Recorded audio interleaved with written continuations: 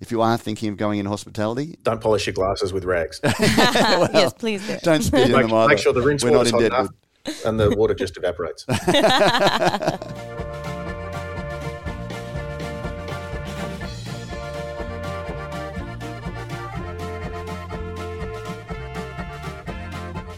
Radio Brews News is proudly presented by Cryer Malt. With over 25 years in the field, Cryer Malt is dedicated to providing the finest brewing ingredients to help brewers create the foundations of a truly excellent beer.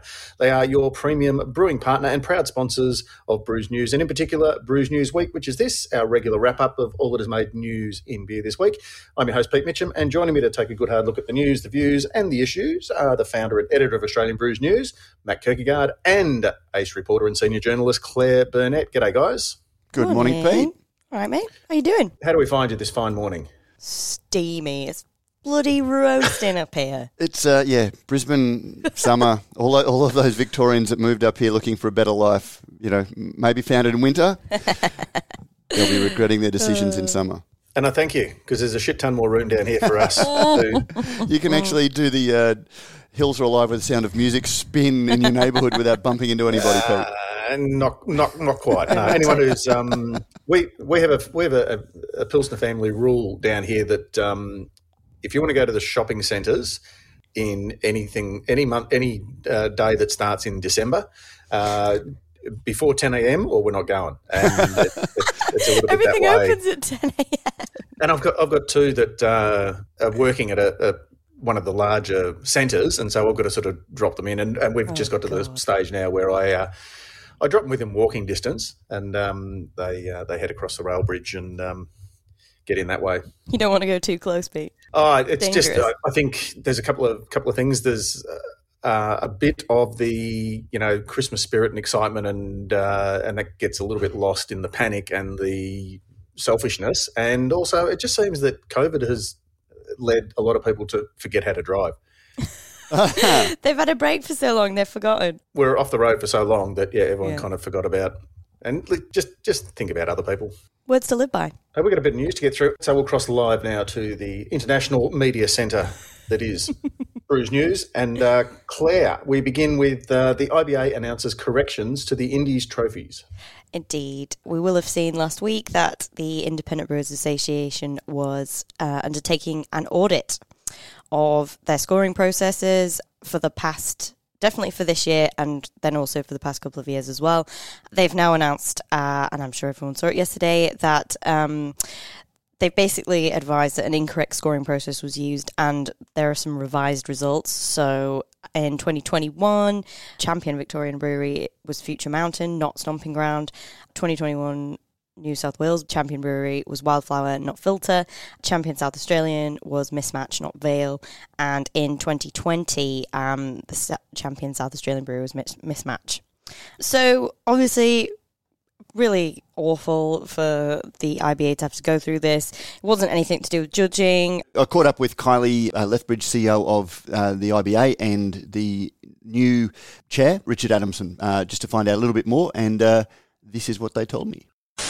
Kylie Lethbridge, Richard Adamson, welcome to Brews News Week. Thank you. Thanks, Matt. It's been a rough week for you, I'd imagine. There have absolutely been better weeks, Matt, and there's no doubt that between the board and the team and everybody that's been involved, that there's been some long hours put in, but we were really keen to have that resolved as quickly as we could. We know from the interest in this story that a lot of people have read it. Can you just explain very quickly what happened? There was no issues with the judging or the award of trophies. It was just the calculation of the state-based awards. That's right? Yeah, and I think that's definitely an important thing to reiterate, Matt, is the judging process was absolutely undertaken in a professional manner, and any mistakes that were made were well beyond that judging process. The scoring element only comes into play with the state and brewery trophies. So although the judging process was challenging, as you know, because we could only do it in one state and there was border closures and lockdowns and restrictions everywhere, that was definitely separate to any of the issues we experienced.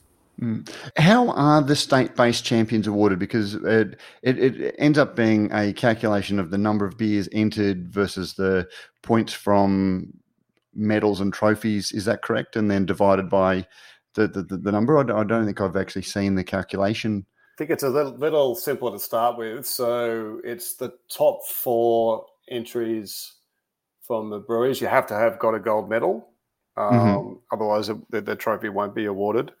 And the old system was 3-2-1, so 3 for gold, 2 for silver, 1 for bronze. And then there was a bonus point of 3 points if you got that best in class, that trophy for the category.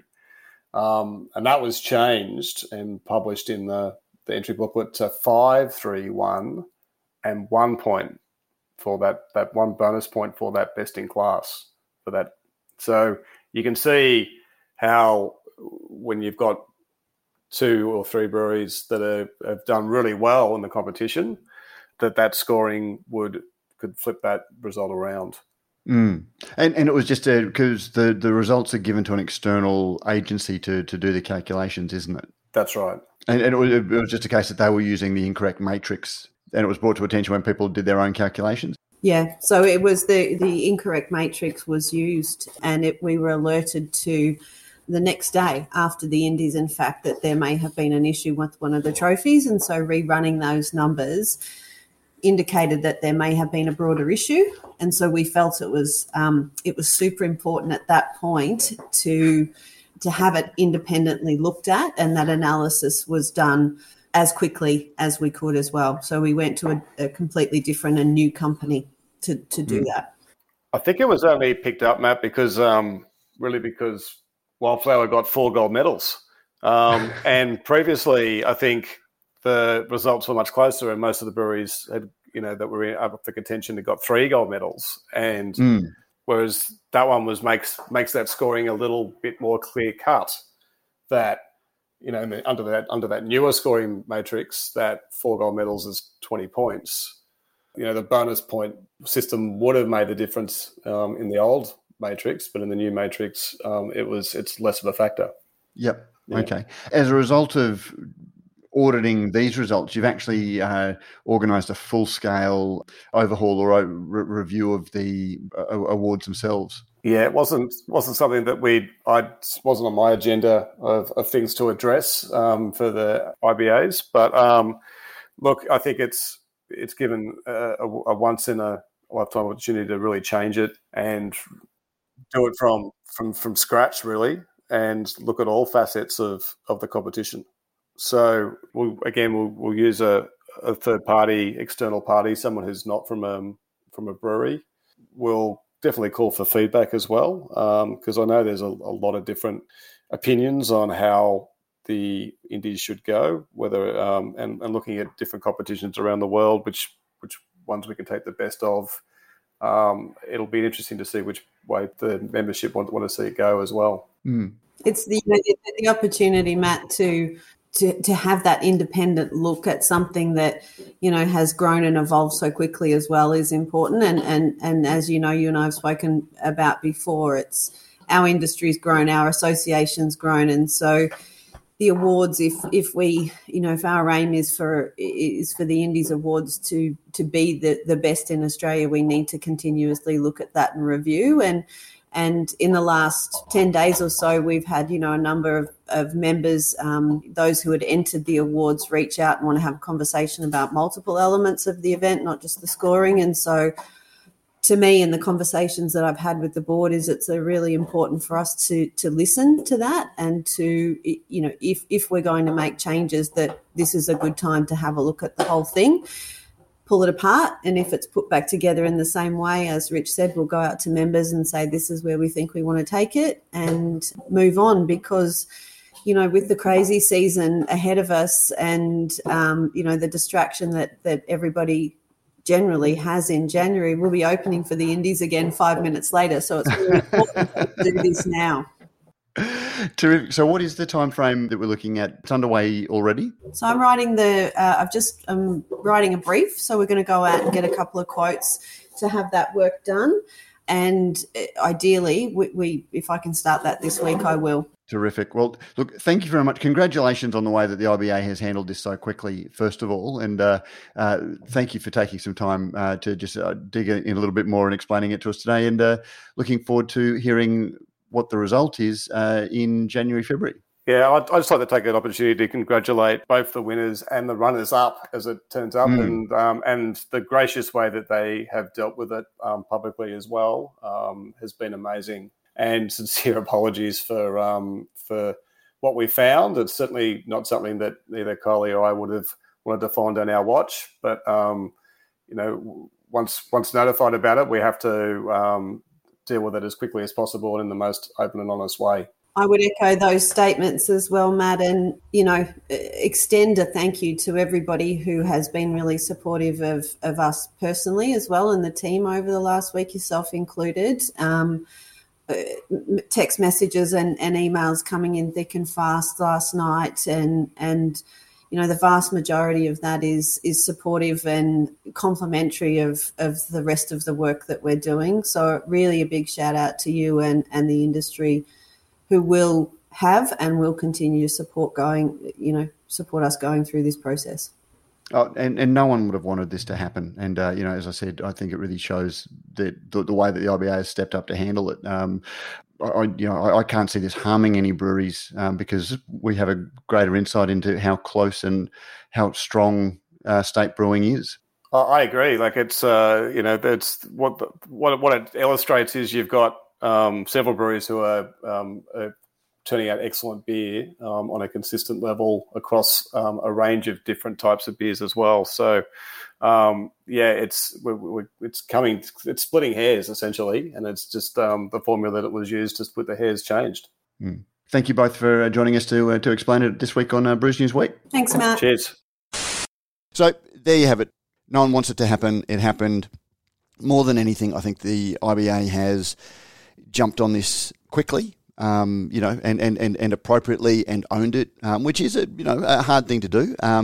Feel very sorry for the breweries that have seen swaps, but then again, even if you've just lost the medal, everyone now knows how close you would have been. Which had it not happened that way, the second place getter would be a little bit hidden, I guess. So, And just to clarify on that point, Matt, the medals don't change. It's how the trophy. The medals were still awarded. It's just the state-based trophy. Yeah. So look, I guess it's framing red thoughts into green thoughts, as you like to say, Pete. Make the best of it, and also the IBA is using this as an opportunity to completely review, the whole Indies structure. And once they'd announced that they were looking at it, there was a lot of feedback from brewers going, well, if you're going to look at it, how about you look at this? So everything is in the mix, which is, it's really a great opportunity to make something positive out of something that is potentially negative. But congratulations to them. And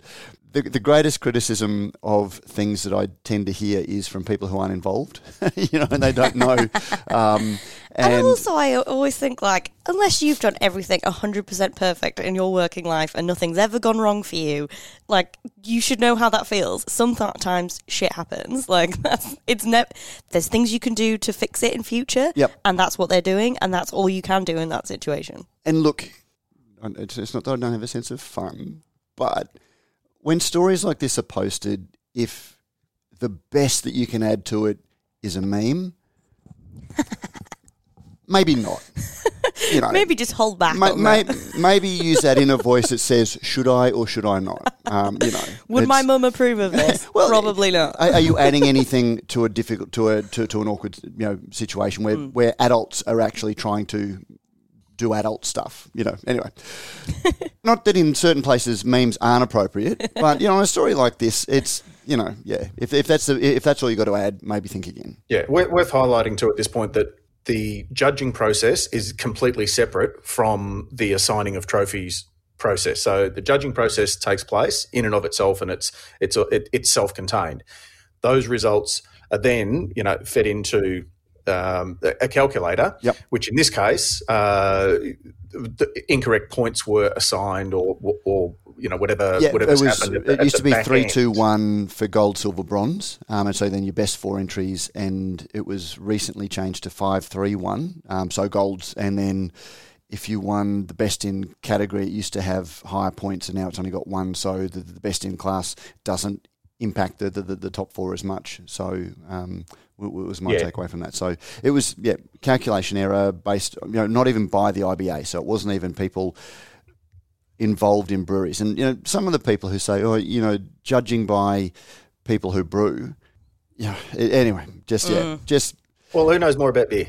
Particularly in terms of technical faults and that sort of thing, which at the end of the day, I think is important, because if the Indies or the Queensland Beer Awards or the AIBAs, if any of them have any relevance and value from a consumer's point of view, it's got to be based on everyone working off the same basic standards. Yep, but different competitions have different approaches. They've got otherwise why have all different competitions? But the people involved are doing it with integrity, and mistakes can happen. So if you want to talk about things and these things should be better, have you ever stewarded?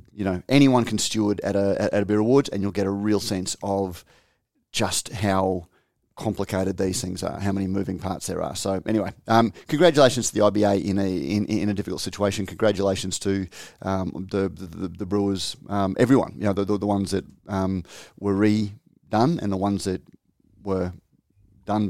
Punted. Moving on. Next story. Heaps Normal, Claire, raises 8.5 million. Indeed.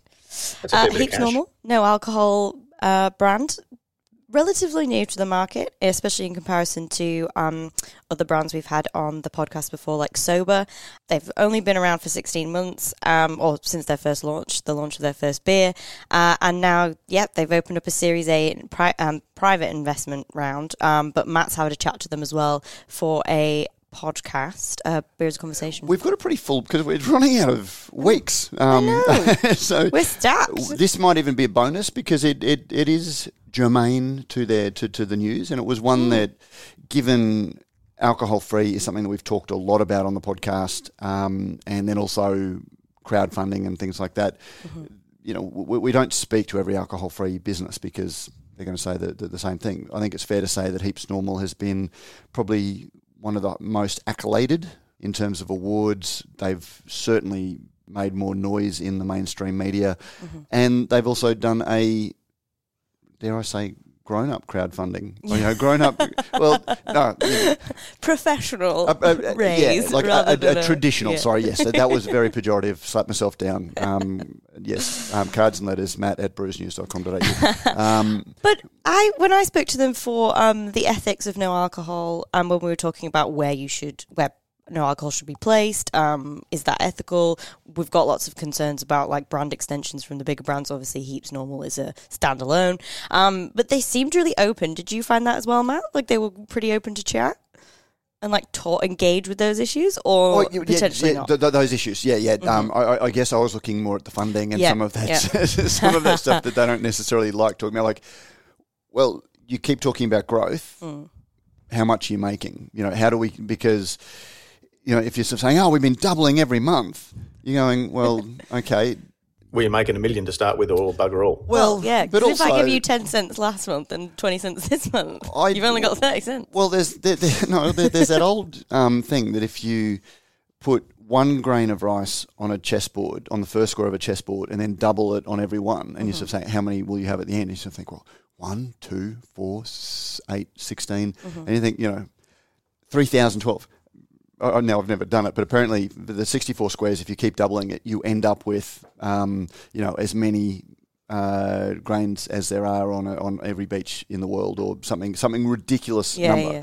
So you're going, well, if you've doubled every month for 16 months, what's your volume? Mm-hmm. But of course, they don't want to talk about that. So mm-hmm. that obviously has gone to investors, and so you're going, well,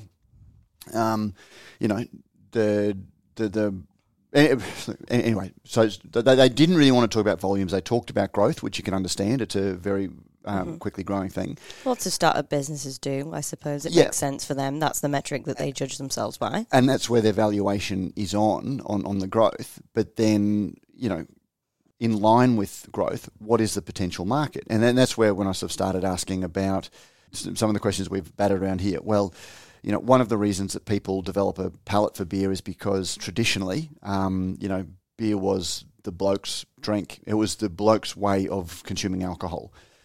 And you overcame the distaste that many people have for beer in their late teens, early 20s, because it's the socially accepted means for alcohol.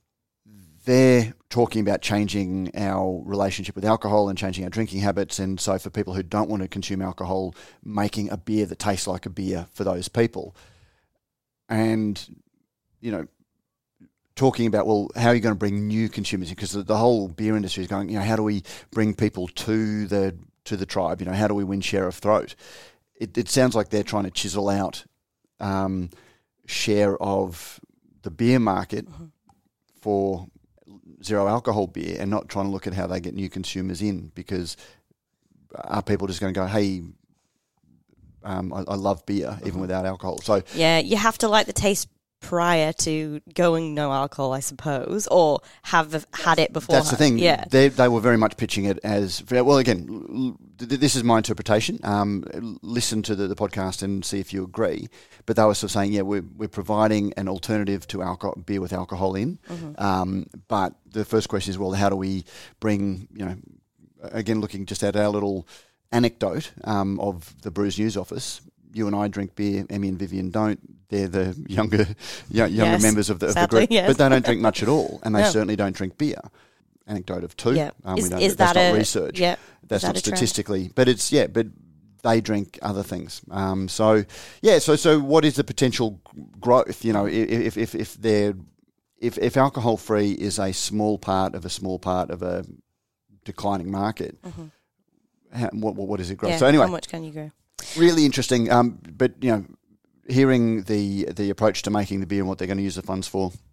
But it is, it certainly didn't definitively answer too many of my questions about the category, but it certainly, told me that they are a very serious professional business who are, And that investor list as well, that's quite impressive. The guy from Who Gives a Crap who did the toilet paper thing. Yep. That was quite good. And I was like, holy crap. So there's obviously people out there, literally, that are professional investors that are like, yes, this is a good idea. They aren't just, us that are retail investors that are fans of the company. They genuinely think that this is a way that they're going to make money. And that was where it was really interesting, because I'd gone into it expecting that I think their valuation was $58 million, which is crackers. Isn't that's it? a lot. When Stone, that's a tenth of Stone and Wood. Yeah. So are they making 2-3 million litres? We're not sure. Well, no. Is given that they're looking at taking that $8.5 million to make a brewery and a whole lot of other stuff. It doesn't sound and so they can take all of their production in house. When you look at what they're looking at spending that money on, it's not going to be a huge brewery. So so you're just trying to calculate what the volumes would be. But so I don't know. But I was left with the impression that maybe I'd gone into it thinking that, gee, 56 million or 58 million valuation, at sophisticated investor level, that's serious, much more than the equity crowdfunding. It actually sounds like it's almost equity crowdfunding multiples. Yeah, valuation in a way.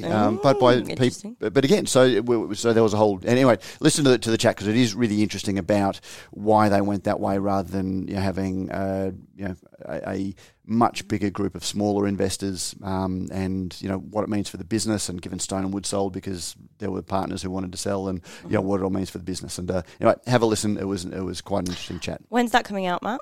I don't know. Well, because we've got a full board, we might just put it out as a special edition. Yeah. Okay.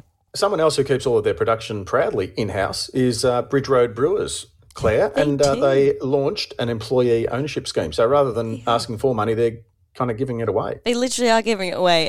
It's funny, I spoke to Ben Krause, obviously co-founder of Bridge Road, and he was like, I had some guy on the phone, an accountant or a financial advisor or something, and he was like, oh, you should invest in this. And he was like, what makes you think I've got any money? And he's like, well, you just did an employee share scheme. And he's like, They didn't buy it off me. I gave it to them. He's like, I have no money.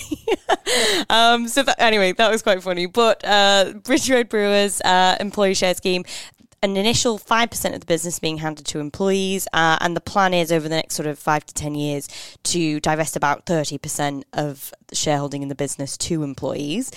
Big move for the brewery. We've seen, obviously, Stone & Wood, New Belgium, and a couple more US breweries do it, but it's not necessarily a common model. There's a few international examples of similar, but they are all different in the way that they allocate shares, in the amount of responsibility, obligations that you have for those shares. In this case, Ben wants the team to be really involved. They'll go to AGMs. They get a chance to vote on things. So it's very much getting a say. Perhaps because they are a bit smaller than your like New Belgiums of the world. But it's a really interesting move to basically engage employees more. And I think Bridge Road has been on a bit of a journey over the past 2 years, just trying to figure out where they're going in future, where they need to allocate resources, what they want to do, who they want to be. And this is a little step in that direction. So it's like I say, interesting model. We'll see how it goes, and whether, I'm not sure what that many other people will take up this kind of model. It is a bit of a tricky one, and like you say, don't make any money from it. Again, like Bridge Road is, So Pete, would you agree that, when you think back to the early days of craft beer and that, almost evangelical promise of what craft beer was going to be, Bridge Road is one of the breweries that has really stayed very, very, very true to that promise. Yeah, very much so. They were, I guess, quintessentially, not so much craft, but they were they were the opposite to, corporate, multinational mainstream. And my interest in it now is that I think, we've discussed this before, the whole employee ownership model, I think, was probably seen, certainly by consumers, as a bulwark against corporate takeover. But it hasn't worked out. For Stone & Wood, New Belgium, it's kind of proved that, it doesn't necessarily mean that. Yeah, and Ben even said, this isn't a succession plan, but it doesn't negate the idea that we might sell at some point. Like, he didn't say outright, no, we would never sell because of doing this or anything like that. And because it's only worth something to employees if Well, yeah, that's funny, isn't it? It's only worth something to employees if they sell. Otherwise, if the business sells, they make it a share so that they feel that they're contributing towards building value in something, which is very, very true. For a founder, Matt, is it more perhaps about legacy? Is it more about, my kids might not necessarily want to take over the family business? And that's something that you go back a couple of 100 years and every cobbler and every blacksmith and every, whatever farmer, it was just assumed that you would, and it wasn't until, broadly available education and that sort of thing where people thought they could move out of what was their Forrest Gump destiny. Whereas now, so now we're at the stage where you don't necessarily bank on your kids following in your footsteps. So is this a bit of a backup plan so that it doesn't just disappear with you, or when you retire or you don't want to do it anymore, it doesn't just disappear from the shelves. It doesn't just turn into a... But this is part of the maturing of the industry, is that no one was thinking about that when craft beer was a revolution. It was just let's tear down the walls of the Bastille of beer. And exactly. And I've asked people, like the guys at Hawks, I was like, so, obviously you've only just started, you've only just built your brewery, but how are you going to, have you ever thought about it? And they were like, no, we've never thought about it. Well, I guess they're new and everything. Well, not new, but you know what I mean. Very few breweries start with an exit strategy. Yes, exactly. Well, some of the more professional ones, I'd be very, no one's going to admit it because, that's the thing. The emotional buy-in to any new brand is I'm investing in something. And that was, when the Stone & Wood sold, and I was quoted on the ABC, and, I know that people like Crafty Pint didn't necessarily agree that the legacy that Stone & Wood sale is going to have on the industry is that, everyone's thinking, well, shit, what is my exit strategy? What happens if the three mates that founded this with their dog want to do something different? What if one of them gets a divorce and needs to liquidate their Exactly. What if they fall out? What if one gets have sick a health and has problem? to, all of that sort of stuff. And people are going, just don't want to do it anymore. What if 10, 15 years in, and it's a business that mines passion, that it really does, and that's not an inexhaustible resource. As we found, a lot of people who've left the industry have been sort of saying that to me. It's one of those signs of a maturing industry, but that's the challenge, is that if you're lucky enough to have a fast-growing business with promise that catches the eye of the big guys, and that's always going to be the smallest number of breweries, you're going to get a nice little payout. But if you have just built a nice little brand that's sustainable and making you an income and paying back capital and, paying your staff and, all of that sort of thing, but is constantly the treadmill of, losing some accounts to new competitors and finding others and things like that, and it becomes a bit grating, and you want to exit that after 10, 15 years, there's not a big market for that. There's just not a market for those sorts of businesses, or certainly not a market at a crowdsourced funding valuation. Yeah. And another brewery that very much focuses on its local patch is Prancing Pony, and they're focusing on local with a new pop-up, Claire. They are. So Prancing Pony setting up a bit of a trial second venue. So we'll have seen people like the aforementioned Bridge Road opening up permanent venues in sort of central locations. So obviously Bridge Road are planning on opening in Melbourne next year. Again, same situation, Prancing Pony Regional Brewery in South Australia. They're looking to open up in the East End precinct in Adelaide CBD. So it's an interesting one because, and this one's from our journalist Vivian, so this is not me not taking any credit. It's really nice to talk about a story that I didn't write, which I'm sure Matt knows very well. But yeah, so it was a good one because Karina was obviously always great value. She's fantastic, got loads of really good insights into the industry. Vivian spoke to her about, why is it a pop-up rather than a permanent one? And Karina made the very valid point of we haven't done this before. We don't know what it's going to look like. We don't know how successful it's going to be. We don't want to spend that kind of money on a complete unknown, and fair play to them. So yeah, second venue for Prancing Pony. We'll see how it goes. And this could be the start of a Prancing Pony empire. So we'll see. But isn't that interesting? Again, the number of breweries that seeing sustainability and growth through becoming little hospitality ventures. Yeah, having these little hospitality satellites to get that retail margin to spread out into and metropolitan areas as well.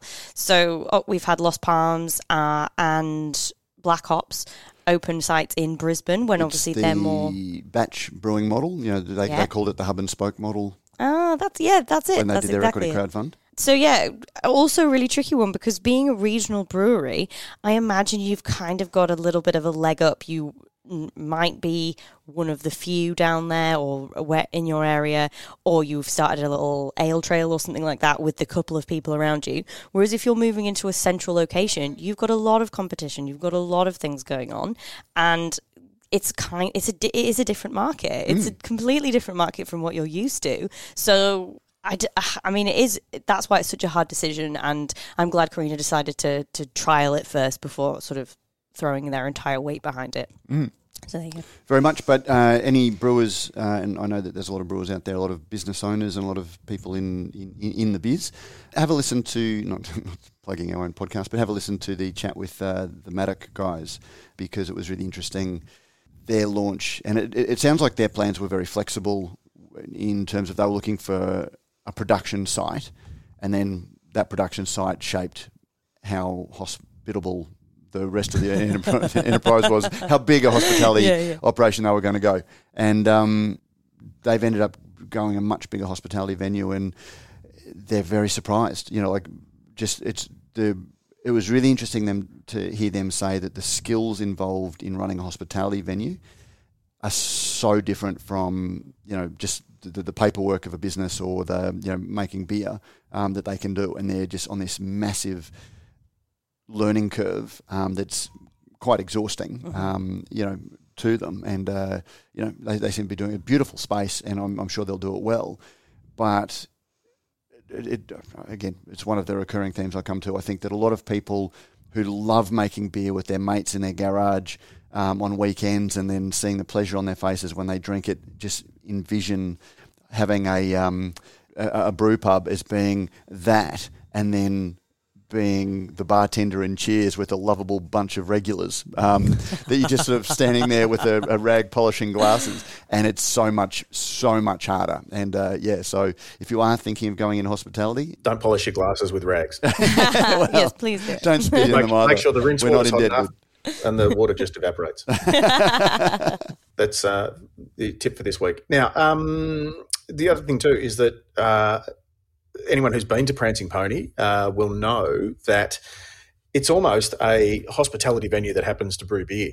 And I think that's probably not a bad way to go. And I think they're lucky that they've learned how to do hospo really well. And you get, like, they've got some people there, and like I won't name them all because I'll miss a couple, and then I'll get in trouble from Corinna. But they have got people in place who make the hospitality work so that they can just concentrate on providing the beer, keeping the doors open, paying the bills, and doing all that sort of, the behind the scenes stuff. But when you're trying to do all of it, I think that's when the fatigue sets in. And I wasn't, I certainly wasn't directing those comments. It's just you hear that there is such a lean into, to coin a phrase, into breweries that don't have that tradition of hospitality. Exactly. And my point is, get the hospitality side of things right, and people will beat a path to your door. Stomping Ground is another perfect example of how to do it really, really well. The beer is almost a bonus. And there are plenty of venues that around the country that have learned how to nail the hospo side of things really well. And then it makes the rest. It doesn't make it easier, or it does make it easy, but it makes it easier. I don't know if you guys have noticed, because it's been a soft open. It's been very, very quiet. Barely heard anything about it. Gab's Hottest 100 is voting open. Oh, hold on, mate. Just let me check my emails. Holy 3,000 unread emails just since midday yesterday. Brilliant. All from different breweries. Well, excellent. Yes. Consumer voting is open, Pete. Just if you wanted to know. So I had a chat to Mike Bray, who obviously took over the competition and the Gabs Festivals in 2019, just ahead of the consumer voting opening launch, which was yesterday, Wednesday, if you're listening to it on Friday. And it just had a chat because there's lots of sort of discussions and rumours and things going on in the industry about how the Hottest 100 be judged, and what the rules are and whether they should change year on year and things like that. So I kind of wanted to just set the record straight, and basically fundamentals are staying the same at the Hottest 100, but there's going to be a lot of investment in consumer engagement, which is where Mike and the team see the value in the Hottest 100 going forward. It's a consumer poll. He said it is a consumer poll. But Mike was saying that consumers do tend to be, while they vote for the popular one, he mentioned Stomping Ground. They've been voted pretty highly pretty often, and they've also won peer awards. So, it's not necessarily just a popularity vote. It's also about, what people's tastes are like, what they think good beer is. So it says a lot about it as well. And they're investing, the team there at Gabs are investing a lot in sort of the voting portals and the brewer side of things, just to make that a little bit more streamlined and a little bit more, easy to use. So basically, nothing much is happening, so none of the rumours, they're not true, is all I'm saying. But it's, it was because back in May there was a meeting called to discuss, without the owners of the Hottest 100. Was like, I wasn't actually invited to this. But to discuss how this thing should be run, and whether people that have won, and whether lobbying for votes and things should be allowed. And there seemed a very clear thing from the industry, do it. But then the flip side is last year, we had Klimt on it after the Hottest 100 this year. Basically, the whole of Tasmania just went, we're not relevant, we're not going to be in it. So you've got a whole state that's not included by and large. Anything can be done anyway, and there are a million ways of doing it. I guess you just sort of look at how actively people are breweries are engaged in this. There is nothing in the industry that you get a million emails. There's nothing comparable to this, and it's going to reach out. And yes, it is as we say, it's a popularity contest. It's this and it's that. It's flawed in so many ways. But at the end of the day, it creates excitement about beer. And, that's what we want. That's some the aim of the game. The smaller data, some of the, the top 3, the top 5, the top 10 all get the attention. But there are so many stories that come out of it. So, I still think, Matt, the most valuable aspect of the Gabs Hottest 100 is that it's a snapshot of where we are now compared to where we were this time last year versus 5 years ago versus 10 years ago. And not just in the growth of how many people engage in it, because that's always good to see, because, like you say, that's turning that 5% into 6%, 7%, 8%. It's getting through its associations with the big box liquor retailers and other sponsors. It gets beer out into the mainstream, it gets out into people who only sort of don't think of beer as mainstream or craft. They just think of beer as whatever beer they usually have. If it broadens those horizons, then I think it has value. I don't really care if there are people out there who go, I don't want to play anymore. Whether they're brewers or voters, you know what? If it's that old thing, we've said it 100 times, but if you want to work out how indispensable you are, put your finger in a bowl of water and the indentation that it leaves when you remove your finger, that's how indispensable you are to all but your family. Yeah, seriously, work, this industry, community, whatever else. And that's a good point, Pete, because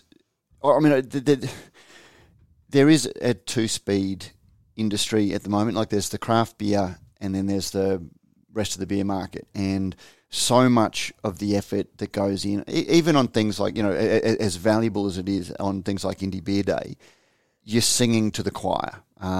It's not really bringing more people in because it just doesn't have the same level of outreach that something like the Hottest 100 does, and that can only be good for the category and creating excitement and everything. The flip side is that if you want to say, look, I'm not going to buy into it, that's fine, but but don't shit can it on your way out. Just quietly leave, or just put your beers in, and trust me when I say that people notice whether or not you're out there lobbying or not. And it's very interesting to see, who's gone the biggest, quickest in lobbying this year, and some of the ways they've done it. And look, not casting aspersions or anything like that, but it's interesting to see how large Black Ops has gone. Like they've released a video, they've done social media, about the making of the video, but then also their email was all about celebrating, getting an independent beer up to number one. And independence has never been something that the Black Ops guys have really hung their hat on. And in fact, they've almost sort of said, we're not about independence. And then suddenly, when we've seen Stone and Wood, when it gets your vote. Yeah, well, when it's a card that you can pull out of the sleeve of your shirt and sort of throw it down, it's a useful tool. You look at Little Creatures Pale Ale and the fall from the top 3 positions in the first or 6 editions of the Gabs Hottest 100, but as soon as they sold, boom, out of the top 10, out of the top 25, out of the top 50,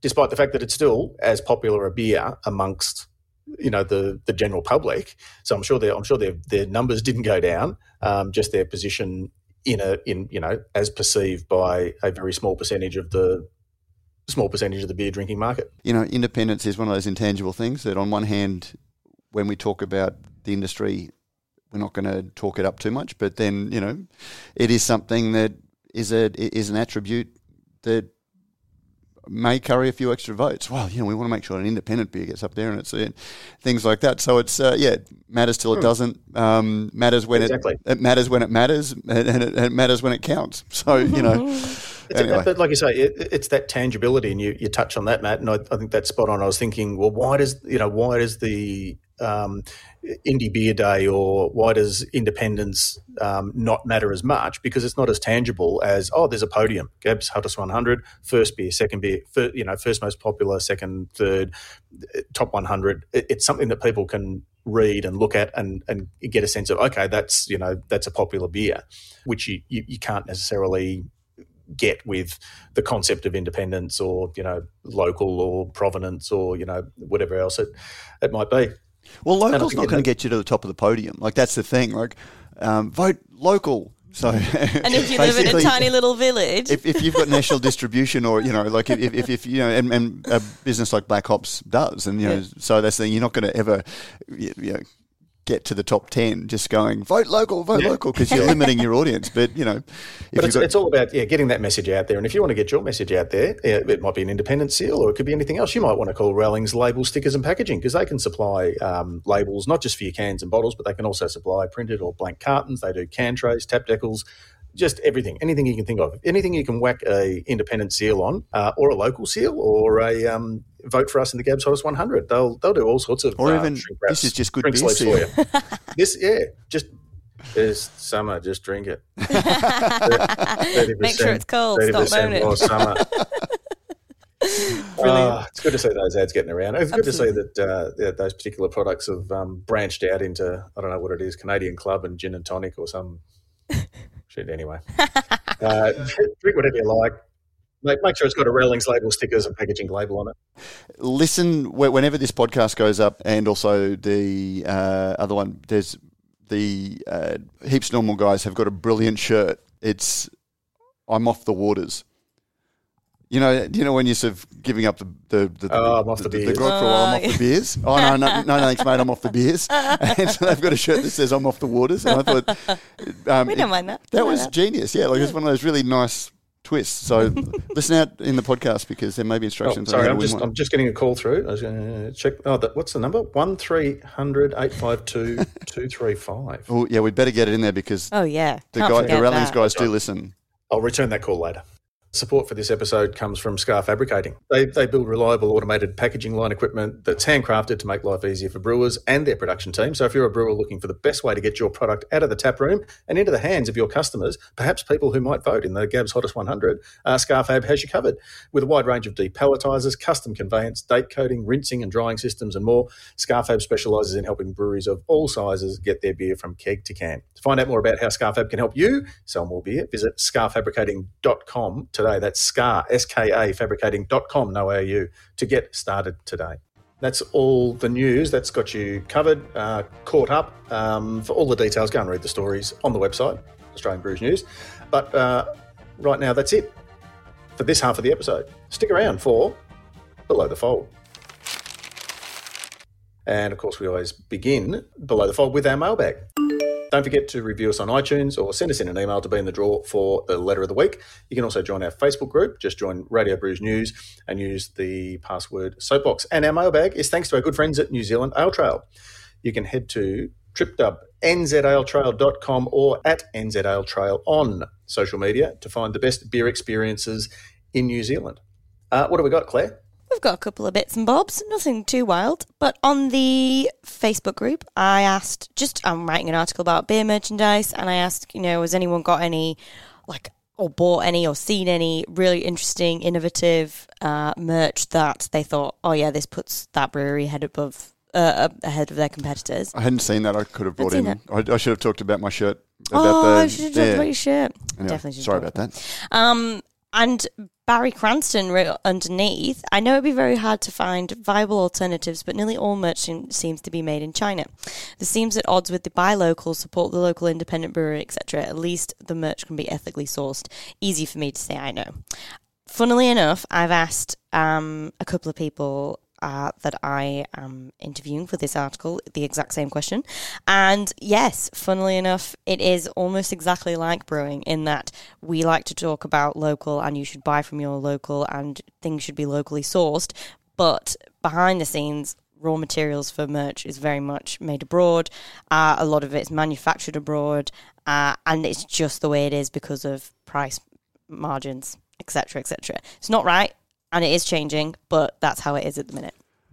It's one of those really interesting, it's one of my bugbears is I love the idea of buying local, and we need to, we want local, it's good for the economy, it's good for people, it's, sharing and, going for the cheapest from overseas is, all that. But when you start seeing people having those mindless tropes. Sorry, that's a bit judgmental, but of just the profits go overseas to attack the big brewers. Well, if you're buying your stainless overseas, your ingredients from overseas, your bottles from overseas, all of those things. Not your labels, of course, because your labels you'd be getting locally. Well, you would be getting your label. But yeah. But like if you're buying all of your hops from overseas and things like that, and you're not really making a profit, but you are, you're paying staff. How is that better? When all of your merch comes from overseas, and and then you're going overseas for holidays, and and like you don't have to have everything locally sourced but a move towards that would be nice. Being aware of it. Yeah, and being aware of it. And I think some people just aren't necessarily, but then still market themselves and want to be seen as local and expect people to buy from them because they are local. Yeah. And you're like, and I guess that really came into there. stark contrast, like HPA. We ran a story that they'd invested $50 million, in expansions, in hops, which is awesome. Like the area under trellis in Australia is, I think, record levels. And we posted a story, and somebody said, it was a brewer posted, they're foreign owned, the profits go overseas, and you go, well, ooh. What is the option? Like there are some local hop growers, yes, but they're very, very small. Not enough to supply the entire industry. They just don't make that much. I wouldn't want to be backing my brewery, on them not having a hailstorm, bushfire, floods, things like that. Yeah, it's a lot more nuanced, a lot more complicated than just saying buy local, or shit canning foreign-owned businesses. Yeah, so. No, good point. Well, mate. Thanks very much, Barry, for your good comment. Now, below the fold beer of the week. Thank you to Bluestone Yeast. Do you need yeast for that next brew? Well, Bluestone Yeast has all of your yeast needs covered.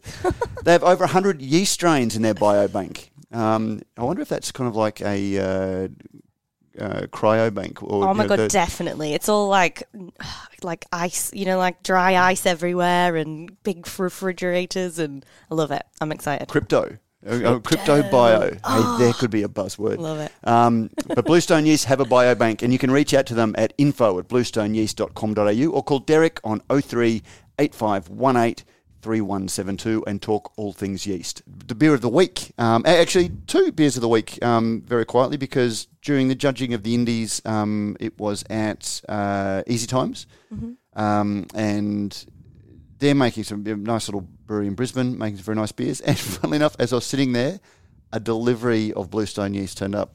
That can't be true. Is that was true? No, yeah, for their next lager. So, but their New Zealand Pilsner, I'm on a bit of a Pilsner kick, but it was very, very nice. It's what I was drinking. Don't mind me. I'm just reaching down into my new beer fridge that I bought yesterday. And pulling this out, which is the new edition of Rattenhund, Nation Rattenhund Tradition, which has got the big B, Bluestone Yeast Co. on the back label. Oh, there you go. Okay.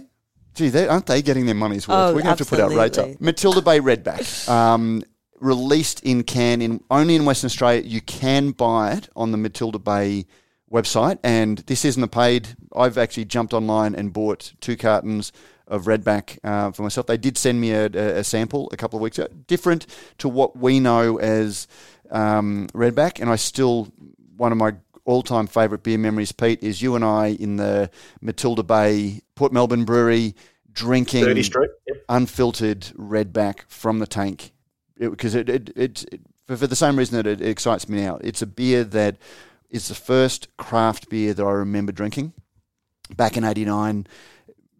Made me think differently about beer, and I'll always have that emotional attachment. You can never, separate yourself from that. So, having seen Matilda Bay go all points of the map, trying to find relevance, since then, and to have it land back in Phil Sexton's hands, very excited to see this beer released.